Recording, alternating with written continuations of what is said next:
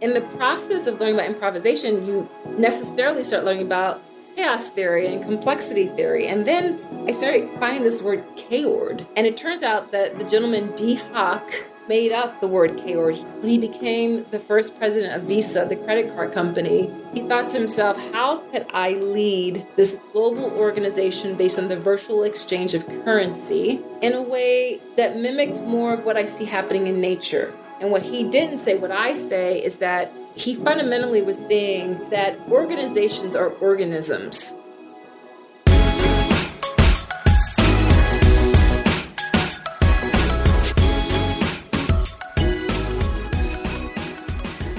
What's up, everybody? Welcome to the Artists of Data Science podcast, the only self-development podcast for data scientists. You're going to learn from and be inspired by the people, ideas, and conversations that'll encourage creativity and innovation in yourself so that you can do the same for others. I also host open office hours. You can register to attend by going to bit.ly/ADSOH.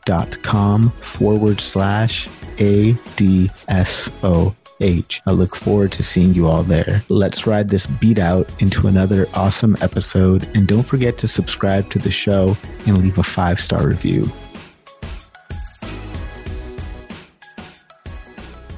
Our guest today is changing lives through ideas so that people can build their creative confidence for years to come, get paid their worth, and make an impact. She's a hybrid thinker, creativity strategist, global keynote speaker, and author whose unique combination of street cred and scholarship has the ability to both inspire and drive action.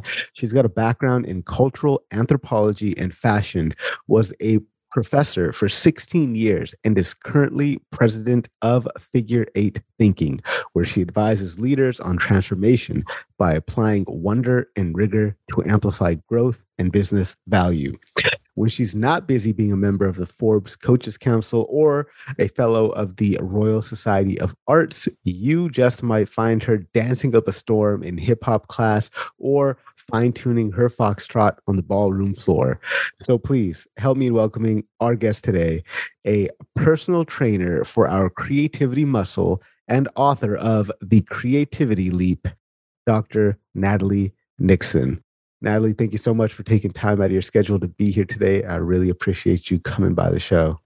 Hi, Harpreet. Thank you so much for that wonderful introduction. You really wove together all these great nuggets. Thank you so much. That was awesome to hear.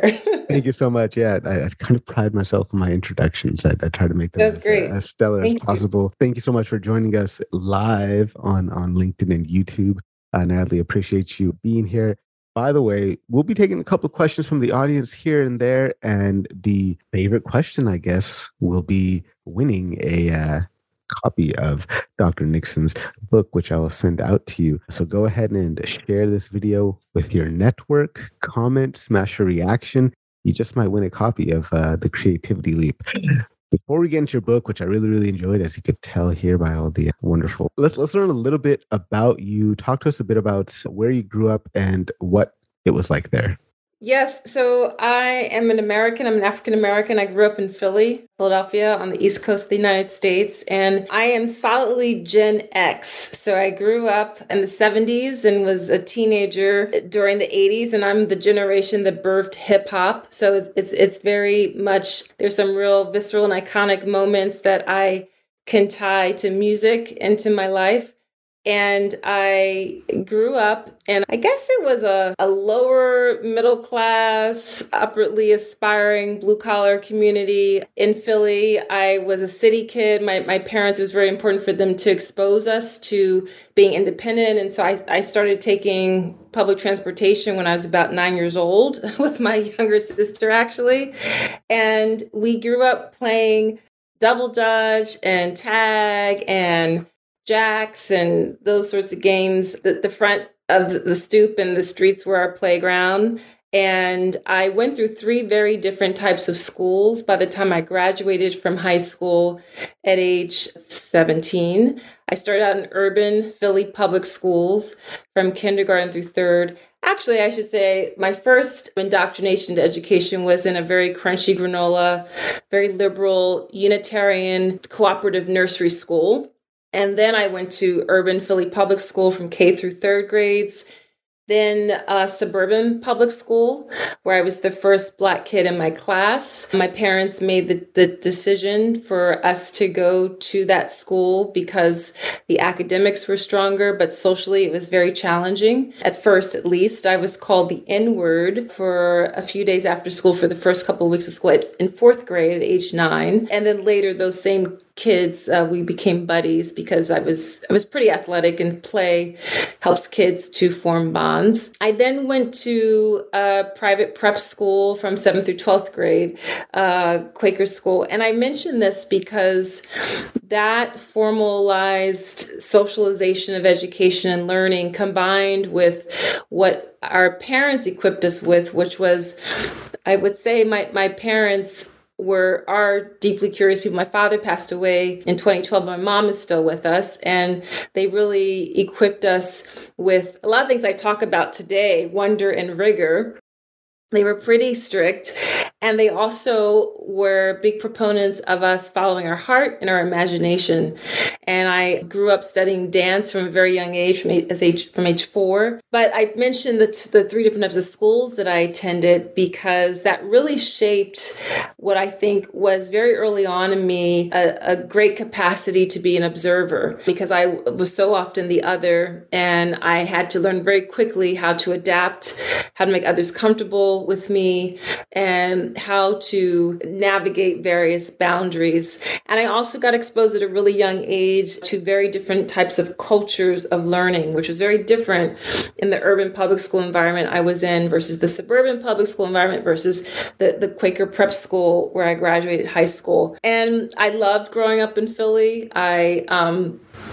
Philly, we are often a very overlooked city. We're in between what are the nation's capital and one of the most dynamic cities in the world, New York City. And what Philly has is just this incredible, these very layered gifts of kind of a small town feel and very kind of regular type of vibe, combined with an incredible arts, music, and foodie scene. And I absorbed all of that growing up, especially as the older I got. I would hop from dance studio to dance studio, taking classes at different parts of the city, and really got to know so many different types of people that way. I like Philly a lot. I've been there a few times. I always enjoy it every time I go there. I think it's a really interesting place, and I like history, so much amazing I'm history glad there as you well. visited. Yeah. So I'm definitely excited to get into the wonder and rigor, because that plays a huge theme in your book. But there's something interesting you said there that I want to kind of learn more about. You said indoctrination to education. Talk to us about what you mean by that. Well, one of the hardest things for me when I first started at this amazing high school where I graduated from, Germantown Friends School, it was this very different culture of learning. So, for example, we were allowed to call our teachers by their first name. And some of these teachers were older than my parents. And that was very uncomfortable for me because in my culture, you show a lot of deference and respect to adults. So you don't call them by the first name. There was a campus. I wasn't just in one classroom or one building the entire day. I had to navigate different spaces and be on class on time and have myself collected and ready to learn. There are very different types of sports activities. I had never seen a field hockey stick before 7th grade, and I took the bus back and forth to school. So in my neighborhood, walking down the street with a field hockey stick after I got off the bus to get home, I was navigating quite a bit sometimes, some days. So there was that. And the other thing I mean is that I got really good at giving the teachers what they wanted. I got very good, especially in elementary school. I mean, I was a smart kid. I think most children are smart. It's just a matter of having access to environments that really cultivate the type of smart that is special to you. And I had gotten really good at getting gold sticker stars on my worksheets and anticipating what the teacher wanted and that sort of thing. And then I got into 7th grade in a school environment, a learning environment, where it was all about ask a better friggin' question, ask for forgiveness, not permission. And I was a bit paralyzed because I didn't know which way to move right away. It was just a lot to absorb. And I saw my grades plummet in 7th and 8th grade, not because I wasn't smart, but because the emotional and mental barrage of new information and new things to absorb was a lot. And it took a beating, I think, a bit on my confidence. And once I figured out the codes, the language, the cues that were largely unspoken, and once I felt more steady in having mastered that, the academics came right back again, and I began to excel because I was more confident in my place in that environment. So that's what I mean by the culture of learning. And I think to this day, what tends to happen, not in all, but in some, especially urban public school environments, is that, at least this is the way I remember thinking this as an 8th grader. My friends back on the block and back in public school are learning how to fill in the dots, how to stay within the guardrails. And now I'm in a place where we're learning how to make up the rules that tell people which dots to fill in. And I didn't quite have that language, but it really struck me around 8th grade that was the difference in the learning environment that I was in. Really interesting that point about asking questions. We'll get into how to ask better questions later. But back in 7th grade, that just reminded me, I actually got sent to, it was called on-campus suspension and a phone call home by my language arts teacher because I was asking stupid questions. You Oh believe that? no. Yeah. That reminds me of something I call question shaming. Mm. That experience that you just described. I think so many of us have a moment where we experience that question shaming. It could have been on a job, it could have been in a learning environment, and that sometimes dramatically and sometimes very subtly, it starts to change the way we show up and our confidence to ask questions. Yeah, it definitely did play a huge, I think, impact on me going forward after that. Like I just kind of shut up in class because I grew up to immigrant parents getting on-campus suspension and a phone call home. Yeah, you can imagine what I was dealing with when I got home. I had a very, very sore behind. Not good. So let's talk about your interest in creativity research. When did that start? How did your interest in that kind of get sparked? Wow. Well, because I think about creativity as a competency and as a capability that we all must make choices to be much more intentional about.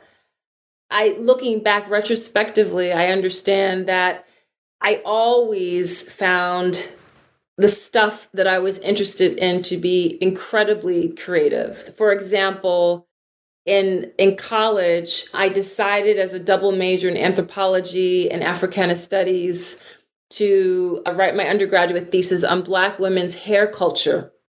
I had studied abroad in Brazil my junior year, and I was just so intrigued by how Afro-Brazilian women were kind of like Afro-Brazilian culture in the 90s was kind of where African-American culture in the States was in the 70s. And I would ask my mom to send me Essence magazine, copies of Essence magazine to me in Brazil. And I would show some of my friends there, and they would say things like, why do so many Black American women straighten their hair? They would just be looking at the ads, and I was like, oh my gosh, I never saw that way before, but I guess there is quite a lot of that. Anyway, that began this journey to really explore that from a cultural perspective, from the perspective of ritual and language and artifact and the economics of Black hair culture. And this was in 1990, 91. And I remember feeling so energized by that qualitative research process. And I found it incredibly creative, as creative as I found my experiences studying dance and being a member of the dance company at the college, at Vassar College, where I graduated. And then fast forward I ended up, when many years later, when I was a professor, I followed the advice of mentors who recommended that I earn a PhD because they said, you're a great professor, give you more options if you have a doctorate. I didn't follow their advice to the T because what they didn't expect me to do was to earn a PhD while working full time, which is what I ended up doing. And I did that in 4 years. And I did that, my doctoral studies in the field of design management at the University of Westminster in London. And again, for me, anything that gives me this hum, this buzz that's very energizing is creativity. And in that period, I really was learning a framework to suss together a very integrative way of thinking about the world, which had always been a part of me. I was always very hybrid, but I never had what I call the hook on which I could hang my hat. And suddenly, when I was learning theory and epistemology and all that sort of thing around design management, I was able to frame the way I thought about creativity and business, design and strategy. And so that was kind of a more formal way that I really began to dig into creativity and research. And now in my company, Figure Eight Thinking, it's really an offering, a lens to help people, leaders who are trying to design cultures of innovation, to, instead of just starting with, we got to innovate, because that becomes a buzzword and people begin to be a bit spastic in trying to innovate. My offering is that we actually need to pause, take a step back, and start with creativity. Because creativity, from my perspective, is really the engine for innovation.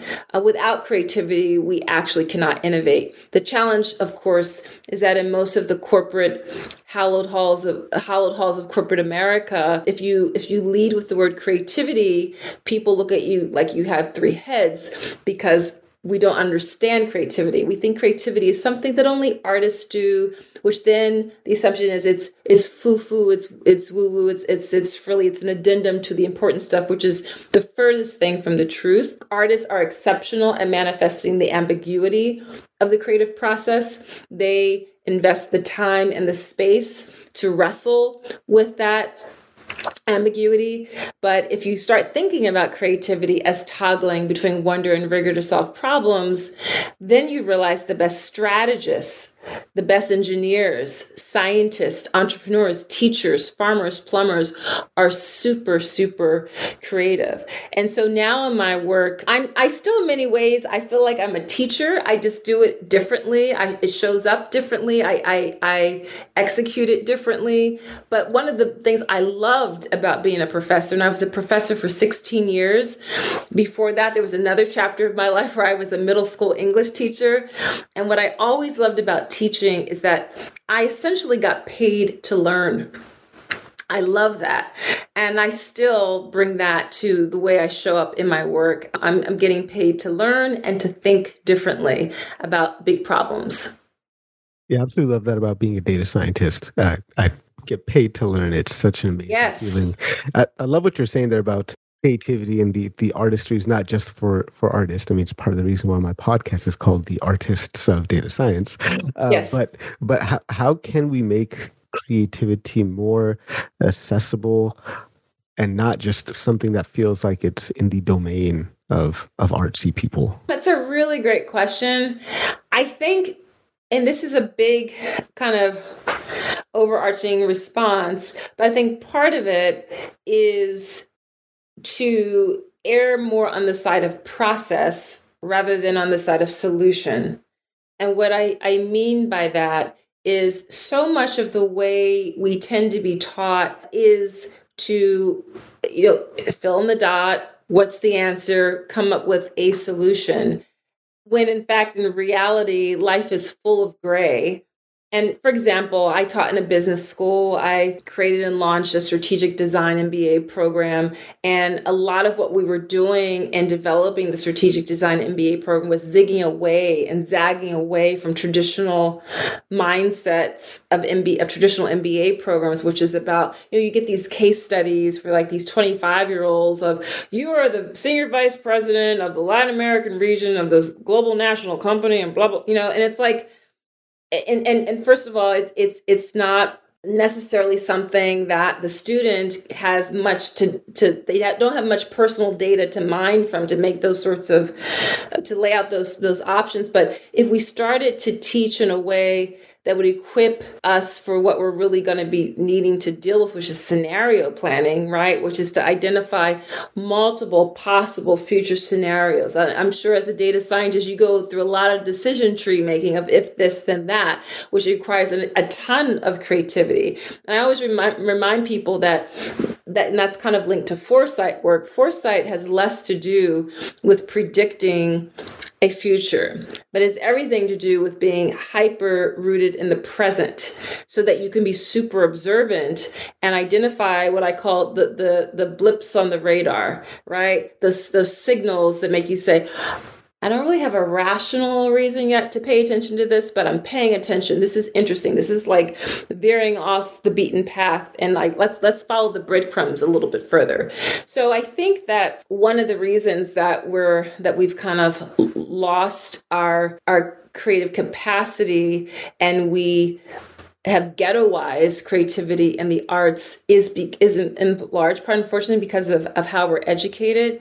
And then graduate school programs sometimes tend to just double down on that. So for example, one of the ways I help people to think about creativity is my 3I creativity framework, right? Because I thought, well, it's not enough for me to tell people, okay, guys, toggle between wonder and rigor to solve problems and off you go. You'll be creative. Well, like, how do you do that? How do you do that on a consistent, intentional basis? And I think one way to do that is to practice the 3 I's, which are inquiry, improvisation, and intuition. So let's just take the intuition piece for a second. Intuition is a type of pattern recognition. It's that visceral nudge that I should work with that person and not this person, that I should not take this offer and take that offer, that I should go left and not right. And every of the 50 plus people I interviewed for the Creativity Leap, when I started to get into conversation with them about intuition, to a person, they all acknowledged that intuition was really crucial for their strategic decision making. And at the same time, we don't touch intuition in business school, law school, medical school. We don't touch it. We stay away from it. And yet, it is an integral part of how some of the top leaders wayfind, sense make, and figure out, combined sometimes with, cold hard, quantitative, rational data. I mean, I personally don't believe there's any such thing as objectivity, but leave that aside for a moment. There is this hybrid approach that most stellar leaders have. They don't ignore that pattern recognition, that intuition. So that's a longer way of just trying to point out that it would behoove us, especially now in this time where we can acknowledge we are in the middle of a fourth industrial revolution. The train has left the station. Tech is ubiquitous. We need to make more room for the human to show up. And part of what makes us so uniquely human is our capacity for creativity. So let's talk a little bit about your definition of creativity. I like the definition you kind of lay out in the book. I think now would be an excellent point to touch on that. Yes. So I think about creativity as our ability to toggle between wonder and rigor to solve problems. Mm-hmm. Full stop. And one of the reasons I wrote The Creativity Leap is it's an offering. It's a provocation to hopefully offer a simple and accessible way for everyone to think about creativity. And wonder is about awe and audacity and asking big blue sky what if questions. It's about deep curiosity. And it's also about pausing, which we aren't particularly good at, even though the last 18 months of this global pandemic have been, I think, the universe's collective push for us to take a collective pause and to sit ourselves down. Rigor is about deep focus, discipline, time on task, mastery of the fundamentals, and both are essential in the creative process. Sometimes people just stop at the wonder dimension of creativity, right? And that's when we begin to think, oh, creativity is doing whatever you feel like. Actually, it's not. Creativity is really hard work, which I suspect is why most people don't truly engage in it. And they really end up doing a lot of copy pasting versus copy iterate. Because copying in and of itself, there's no shame to that in a creative process. The great masters in European painting, they would literally copy and the great artists, painters who came before them. Why? So that they could veer away from that, so they could really understand what those boundaries are. You need boundaries in creativity. Creativity loves constraints so that you can push up against them, you can stretch them, you can extend them, and you can see how you want to reinterpret them. You know, the American dancer choreographer Twyla Tharp wrote in her great book, The Creative Habit, that before you can think out of the box, you got to start with a box, right? So sometimes we just start with the wonder piece, which is amazing and important, and we can't forget that. And we need the rigor. And I wrote in the book what I call this corollary to help people understand that wonder and rigor are copacetic. They are interdependent. And the corollary goes like this: wonder is found in the midst of rigor, and rigor cannot be sustained without wonder. So when I say that wonder is found in the midst of rigor, think of, I don't know, maybe for you when you're coding, that I'm sure for you coding is like totally wondrous. For me, that would be pretty rigorous. And maybe at the beginning when you were first learning, it was really rigorous because there was so much of the fundamentals you were learning. But I believe that so much of our rigorous work and process, that's the middle of that rigor that we get this, this like awakening moment, aha moment happens for us. So that's what I mean when I say wonder is found in the midst of rigor. So that's one way it's copacetic. The other way is when I say that rigor cannot be sustained without wonder. So when we're going from meeting to meeting and Zoom Palooza or Teams Palooza, and we don't pause and we don't have time to breathe and to have breaks, we will burn out. And yet we want to innovate. It won't happen. And you can't wonder at 80 miles an hour. You just can't, right? So the two are really essential in any creative endeavor. Yeah, I definitely love that, because in data science, right, there's definitely, when you're learning it, there's a lot of rigor in terms of how do I go from data to decision, right? There's, you want to be rigorous in the way that you conduct these experiments. We're doing science at the end of the day, right? We need to be rigorous with the way we conduct ourselves and from end to end. But once you get that rigor in place and you understand it, and it becomes very much ingrained as a part of how you think through a problem, that opens up so much more space to think creatively about making different connections, right? So I definitely see that aspect of wonder and rigor in the work that I do. It makes total sense to me. Am I thinking of it the right way? Yeah, you mentioned experiments. The best experiments start with really great questions, right? And really great questions stem from deep observation, or not even deep observation, just noticing something and pausing and asking, what if? And also, I think literally nothing bad can follow the phrase, I wonder. Like, I wonder what would happen if I wonder, like nothing bad happens after we utter those first few words, right? And so great scientists are incredibly creative because they allow their curiosity, their powers and skills for observation to drive them to discovery, which needs the rigor of process, which needs the rigor of training and skill and the fundamentals of whatever the heuristic is that you're working from. So talk to us about the Asking better freaking questions. I love that you had that as the title of the section in the book. What's wrong with the way that we are currently asking questions? And let's start with there. What's wrong with the way that we're currently asking questions? Well, I don't know if there's with the way, maybe it's partly the way we're asking the questions, but it's also we have like these quotas on question asking. And, you and I started out the conversation just kind of reflecting on how in our personal lives and so many people have experienced question shaming. So there's that. There's just kind of these unspoken eye rolling if people are asking questions. And it can sometimes come from the person who is leading the charge, which is unfortunate. So there's that. There's the personal experience we might have had from question shaming. But there's also this challenge of kind of only stopping at the what, when, where, how kind of didactic questions versus the super expansive or not, I won't say versus, but including in the super expansive questions such as what if, I wonder, I'm curious about, why, adding in an equal dose of those sorts of very expansive questions along with the kind of brick and mortar sorts of questions. I'm a big fan of the work of Warren Berger, who I actually interviewed I did an experimental podcast called the Wonder Rigor Lab, and I interviewed Warren, who's the author of the Book of Beautiful Questions and A More Beautiful Question. He calls himself a questionologist, and he's convinced that we should be teaching how to ask questions, and I think it's a really intriguing idea that we kind of assume that people do know how to ask questions. And clearly, as little people, as children, that's the way we make sense of the world, is through asking questions.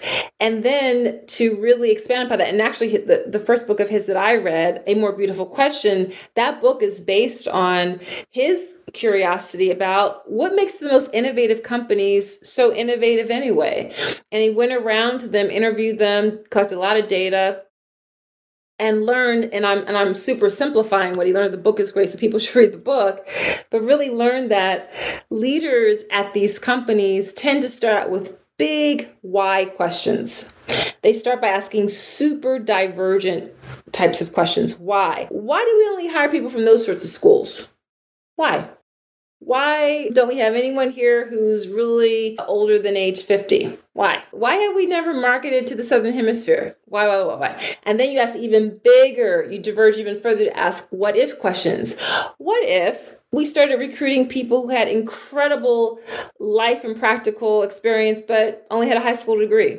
What if? What if we started hiring people who don't have a graduate degree or went to a different type of school? What if we started marketing to the Southern Hemisphere? And then he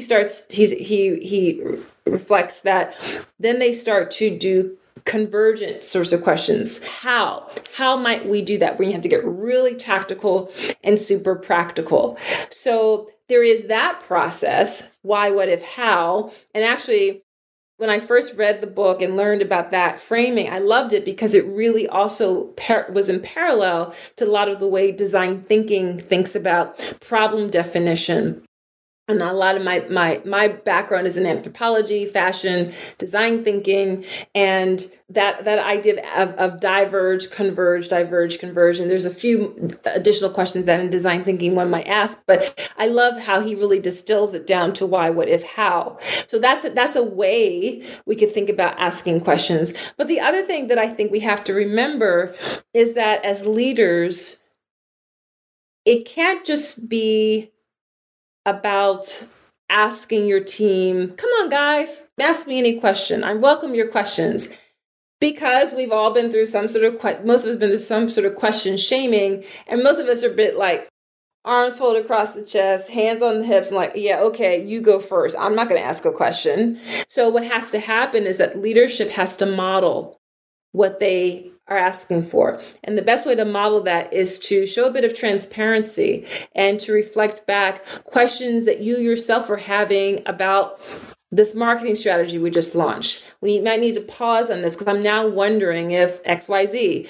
What if we started forming a strategic partnership with a former competitor and explored co-opetition? And so one of the things Warren Berger mentioned to me in our conversation for the Wonder Bigger Lab podcast was that when leaders commit to asking questions of themselves and invite questions, they are fundamentally ceding control. And that is terrifying. That is admittedly terrifying. But once you get over the terror, and you embrace that level of humility that comes with being open to asking questions and inviting questions, then man, some really magical collaboration can start to happen. Yeah, absolutely love that. I mean, like I've got like an 18-month-old son, and pretty much all the time he's just like, what's this? Why is that? Who's this? Why this? And I mean, for me personally, like I feel like I used to ask a lot of questions, and this question shaming thing happened, and it wasn't until recently where I was just like, I'm just gonna ask questions. Like, you know, it used to be a fear. It used to be a fear of looking dumb. Like I'm supposed to be this educated guy. I should know answers, and I kind of just like got rid of that and just started asking questions. And I mean, or I just ask questions. Yeah, I remember being in high school and I was in the physics that I probably shouldn't have been in. Because I had to always prove something. So I was in like the really hard quantitative physics, which totally was not my jam. I should have been like physics for everyday people. That's the physics class I should have been in, but I wasn't. And I would like work so hard to, triple check my work and then very shyly raise my hand. And meanwhile, the boys in the back of the class, and they tended to be boys, in the back of the class would be loud and wrong. They would just blurt out an answer. And because we were graced with really great teachers, the teacher would say, well, that wasn't the answer I was looking for, but let's explore that. If we go down that path, what would happen? And let's say we look at it in this other way, right? So what you begin to learn is, wow, the world does not come crashing down on you, and it really leads to further exploration. But still, for a number of reasons, I was in a position in that particular, again, going back to learning environment, where I was so self-conscious of my difference and heard a lot from home, as one of the few African-American girls and students, you'll stand out. If you make a mistake, it will be larger than if others make a mistake. And so, our parents mean well when they give us these sorts of admonitions, but sometimes it can play out in weird ways. But it wasn't until probably more as an adult where I began to really embrace being what I now call a clumsy student of something, that in my personal life, that I was able to transfer that level of humility and curiosity and just self-effacing ignorance, into my work environment, and didn't always feel like I had to look like I was on top of things and had the answer. The other thing that helped me personally was actually the more I learned about design thinking. And when we created the strategic design MBA program, the way I taught fundamentally changed.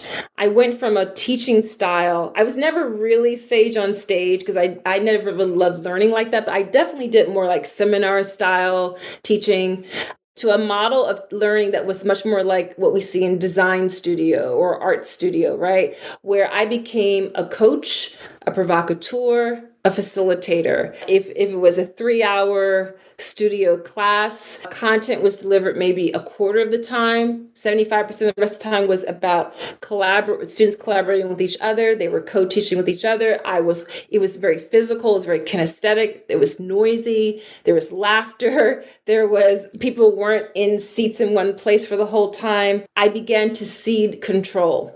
Right? I became more confident that learning was still going to take place without me having to be in the front of the room all the time. And that gave me more of my confidence in how I showed up, with more brazenly asking questions. So there were a number of things professionally and personally that helped me to get more confident with asking questions. Yeah. Design thinking is something that kind of new to. I've heard it, I've heard people talk about it. I've heard about it in a couple of books that I've read. Can you kind of walk us through what design thinking is and like, how does that help us be more creative? That's a great question, because that's connecting the dots between a part of my career that I used to really be deeply rooted in, and now is kind of an additional tool in my toolkit. So the way I define design thinking is that, as simple as possible, it is a problem-solving process.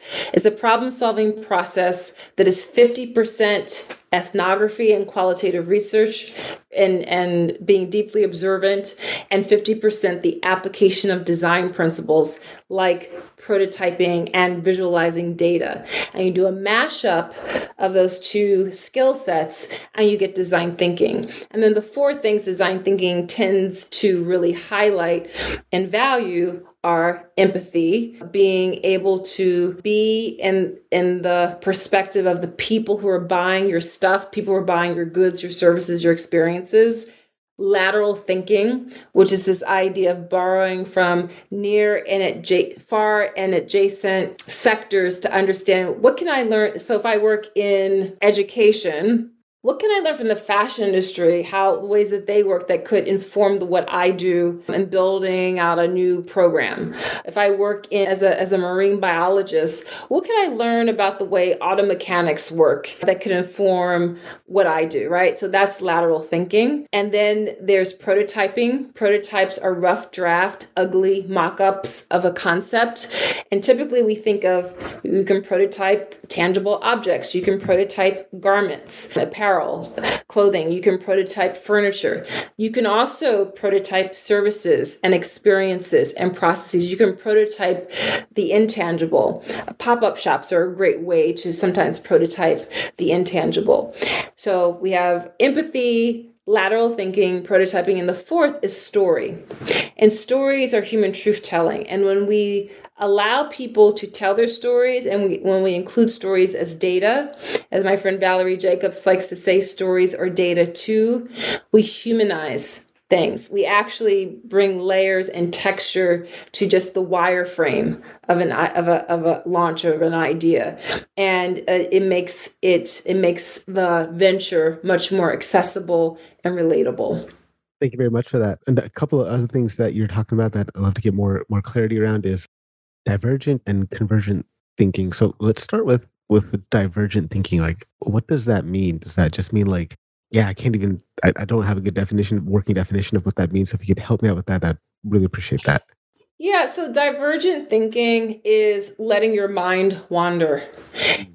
So divergent thinking is literally, if you've ever done any kind of mind mapping and it's just kind of, I won't call it mental gymnastics, but it's kind of like purposely letting your mind get lost. That's divergent thinking. And it's going out and out and out and out of focus, right? Or zooming out, zooming out, zooming out. That's divergent thinking. Convergent thinking is now when we've now collected all these dots, right?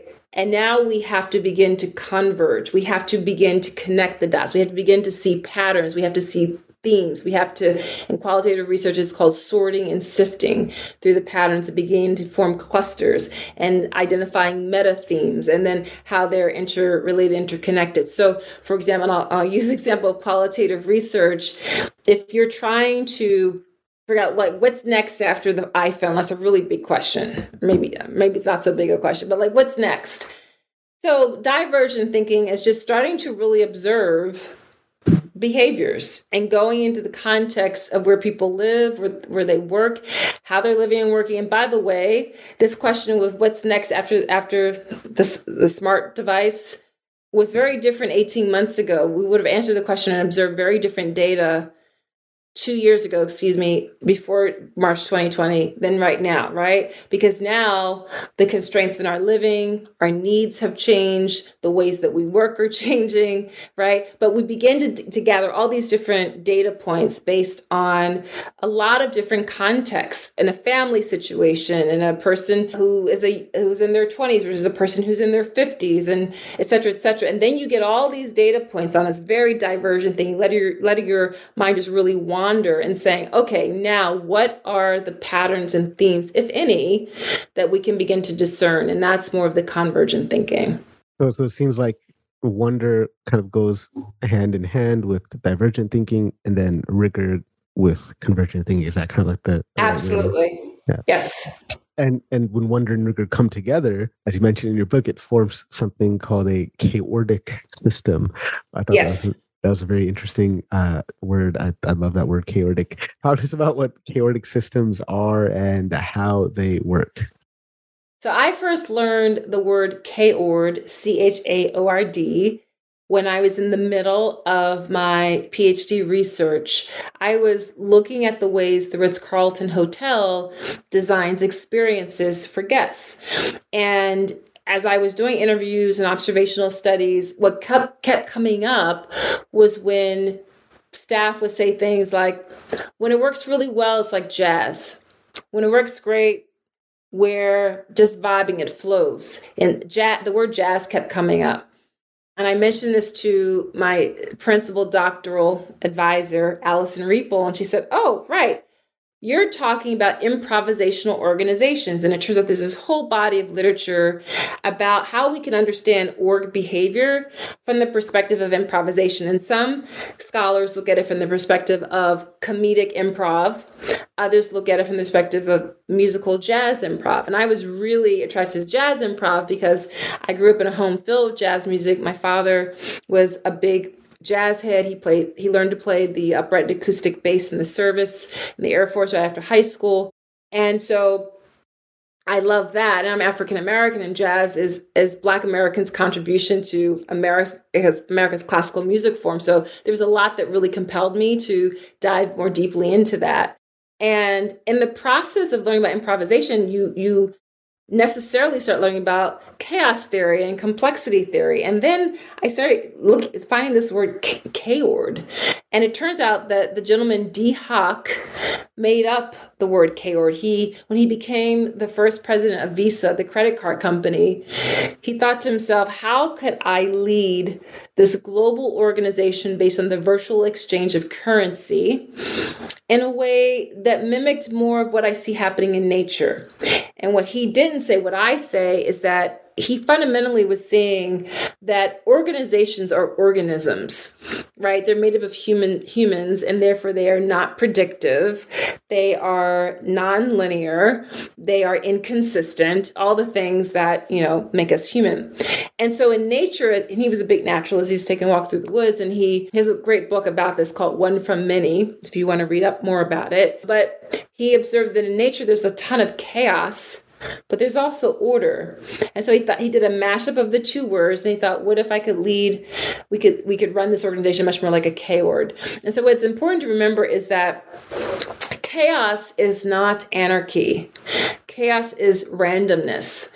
And order is not control. Order is structure, right? And so I'm first introduced to this concept while I'm looking at improvisational organizations. But lo and behold, once you start learning about chaotic systems, you see them everywhere. It's the way our bodies heal. It abounds in nature. It's jazz. Jazz music is a complex chaotic system. Chaotic systems, all complex systems, are emergent, adaptive, self-organizing. And you begin to see them everywhere. And so it's no surprise to me, and this was not even intentional, but the definition that I landed on for creativity really is mirroring a chaotic system, right? Where wonder is more that chaos and rigor is more of that order. Yeah, I absolutely love that. It's something I started actually just recently, a couple of days ago, I started just watching a few lectures on complexity theory. I find that so fascinating. And it is. So I guess something that you talk about in your book is how we can, some lessons that we can apply for improving the way we work. And you talk about a few different things. There's being hyper present, there's valuing the outlier, and then designing fluid structure. I was wondering if you could talk to us about these kind of like at a high level. And if you guys want detail, you can check out Natalie. Yeah, you can check out the book. Yeah, I mean, maybe I'll answer that question by talking about a couple of the leaps that I think about that we have to be making in the way we're approaching our work. So I'll share two. One leap that I think it's really important that we make is that we have to leap away from a mindset that's only valuing our deep subject matter expertise. And this is coming from a former academic where your subject matter expertise is super important. But we actually will do much better in a world where change is constant. Things are very fluid, in flux. If we adapt much more of a polymath way of learning and thinking. And so a polymath, someone like Leonardo da Vinci was a polymath. So he was a mathematician, he was an artist, he was an astronomer, so those of us who can really cultivate both breadth and depth, because that's really going to build our curiosity. It's really going to help us with that diversion and conversion thinking. We are better aligned with a multiplicity of strategic partnerships and how we go about problem solving. So one leap is towards having more of a polymath mindset and really committing the time to that. The other shift we have to make is away from silos in our organizations to really building community. And so, we have literally in our organizations, our institutions, words like division and departments, and tribes are important. I'm not going to say that tribes don't matter. We need tribes because tribes ground us, and tribes are what give us identity. And the best organizations really know how to interweave those tribes and find some sort of commonality. And if not commonality, then an appreciation for the different approaches so that we truly build community. The best communities, the thriving communities, don't disavow tribes. They allow those tribes to exist and find synergy between them. Bit of interesting synchronicity here. I'm actually listening to a book by Peter Hollins called Polymath. I don't know that one. Peter Hollins? Yeah, Peter Hollins. It's the short book. It's like a 3-hour listen on Audible. Oh, nice. Hear me Thank listen you for to everything. That. Yeah, I listen to everything at like 1.5x, so it's like less than 3 hours. I don't know, I got this thing where I'll listen to like a long audiobook. Like I just got done listening to some Nassim Taleb book, and then I'll listen to a short one, and then I'll go back to another long one. Nice. I like that. New stuff. So talk to us about the remix, the reframe, and the repurpose, and how they help play a role in being creative. Yeah, so the remix, reframe, and repurpose. So remixing is really about the need to be open to recombinations of things. To instead of saying that clearly we're not going to be in the office 5 days, but most of us are not. Then it's about how does this hybrid way of working now? What are the myriad ways that it might look? I mean, it doesn't necessarily have to be Tuesday through Thursday. We're in the office Monday, Friday, we're out. But there's all different sorts of cadences that we can begin to explore. So that's about the remix in this hybrid way of working, for example, between home and an office, virtual and in high touch in person. Then the reframing is that we begin to question our judgments. We have judgment calls and value statements about every choice that we make. And if we are now in a time, in an era where we're revisiting the attributes of being able to work from home and being closer, if you have a young family, being closer to your children during the day, then reframing that not as being lazy or not as productive, but actually this is a work culture that actually reframing to valuing the human much more so that people actually feel seen and heard and therefore show up much more productive at work. And then the repurposing is that we show up very differently to our work. We end up showing up in a way that means we're more energized, we feel more appreciated, and we therefore ultimately are giving even more creative output than we would before when we're, a third of the day is spent in a commute. We get home, we're exhausted. We don't have as much interpersonal connection with our loved ones, and that has a spillover cascading effect, detrimental spillover cascading effect than how we show up to. Really appreciate that. So let's start winding down with a couple of last questions here before we jump into a quick random round. But real quick, something you talked about in your book. I like all these different frameworks for thinking you share in the book. We talk about design thinking, convergent thinking, divergent thinking, and then there's something that you talk about called fashion thinking. So talk to us about this fashion thinking framework that you've got. Yeah, well, fashion thinking is something I started to get into in the early stages of working on my PhD. I thought I was going to do research on something at the time. It was called fashion diffusion. And then I watched a TED talk by Johanna Blakely, who was talking about it in a slightly different way. She was saying how fashion's knockoff culture actually made the fashion industry much more innovative. And I thought, oh my gosh, I got to talk to this woman that we're thinking about this in similar terms. So I reached out to her. We decided we want to collaborate. We write a kind of academic-y paper, something we call fashion thinking. And we get a phone call, an email one day from a woman who's now become a great friend of mine, Valerie Jacobs, who is the chief growth officer at LPK, a branding firm. And she was leading the trends and foresight practice at LPK. And she comes from fashion and fashion trends. And she said, oh my gosh, your article was forwarded to me. I also think about fashion in a similar way. In other words, instead of thinking of fashion as this frilly, woo-woo, unimportant, nonsensical, superficial industry, we actually were bringing to the table a way for people in tech and food and bev and transportation and government and education to be innovating their own companies by thinking more like a fashion designer. So, for example, fashion uses style unapologetically, and style is really a curation device. Style is a way of mapping out similarities and coalescing what otherwise could be very random looking. And it actually helps your brand to make a lot more sense to the customer, and helps you to tell the story about your brand a lot more cohesively. So for example, Burberry ad 2 blocks away, or a Ralph Lauren ad 2 blocks away, because it's highly curated with styling techniques. And we also talked about how fashion really delves into the street as well as taps into the elite. So the fashion industry pays attention to what subcultures are doing and incorporates that into their work and their launches. So anyway, we laid out these 7 principles. People can read more about it in a couple of places. They can contact me if they're interested later. And really, it kind of built a nice following. We were able to actually consult a number of different companies about how they could incorporate fashion thinking into the way they thought about their business. Natalie, last question here before we get into the random round. But people, you guys got to check out Natalie's book, The Creativity Leap. Absolutely recommend it. I will be going through the reshares and reactions to this post, and I'll pick somebody who will win a copy of Natalie's book. I'll announce that on Friday during our happy hour session. But Natalie, it is 100 years in the future.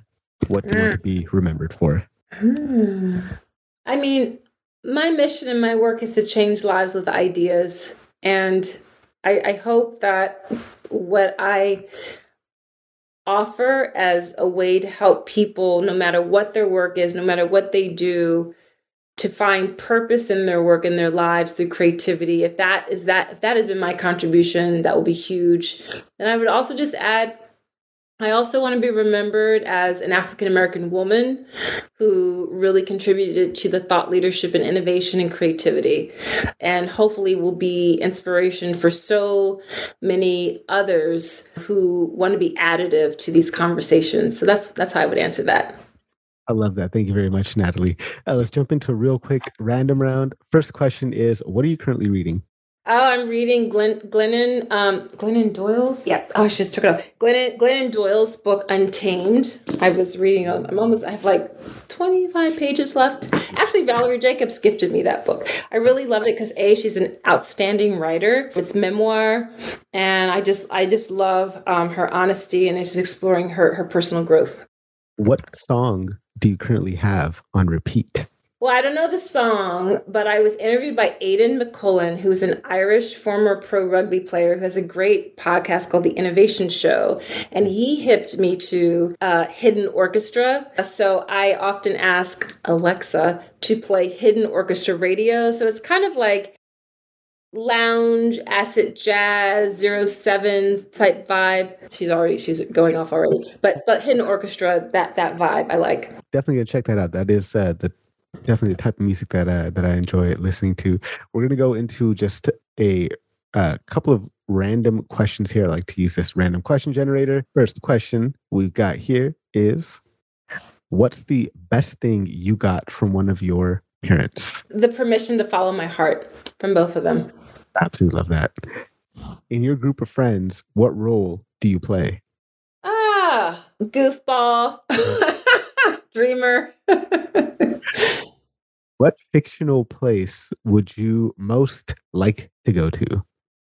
Oh, I don't know. Maybe the first thing that came to my mind was Backstage with Billie Holiday, but that would be like historical.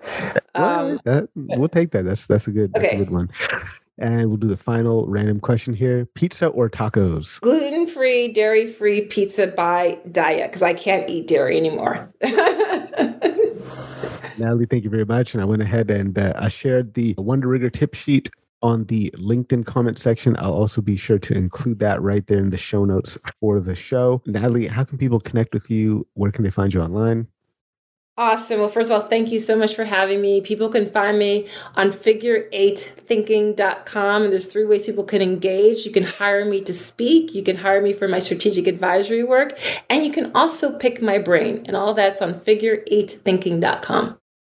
Natalie, thank you so much for taking time out of your schedule to be on the show today. I really appreciate having you here.